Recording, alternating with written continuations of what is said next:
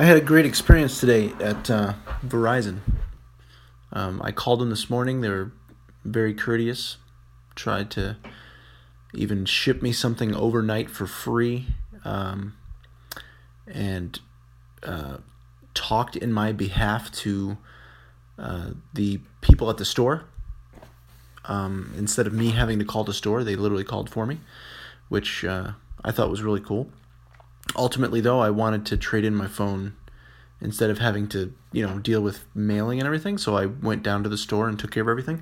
But the woman that was there, changed our entire plan to get it to be less money. Took my phone. Nothing cost me anything out of pocket. Was able to upgrade my phone. Came back home.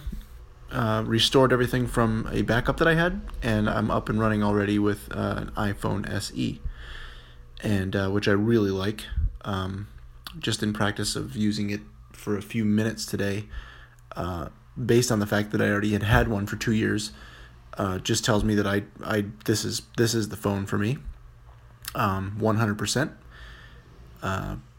I hope to add a leather wallet-ish type thing to it. I'm kind of looking around for something.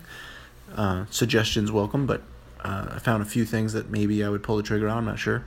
I really hate shopping online for these kind of things because it's so important how these things fit together and close, or do they flap open when you're just holding it, and can it slide out? The thing I had for my iPhone 6 was nearly perfect, and I found it at a fair. Let's see, not a fair.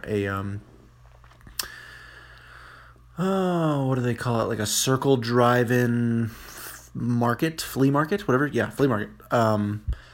It was $10, I think, and it was exactly what I want. I don't think I'll ever come across something like that again. Although I would prefer real leather. This was like junk. It was obviously for $10 is junk, but it worked for junk, and it actually held up very well while I was using it. I would prefer to have some genuine leather, though, just because I'm that kind of person. I'm recording this in a new app called Yeti.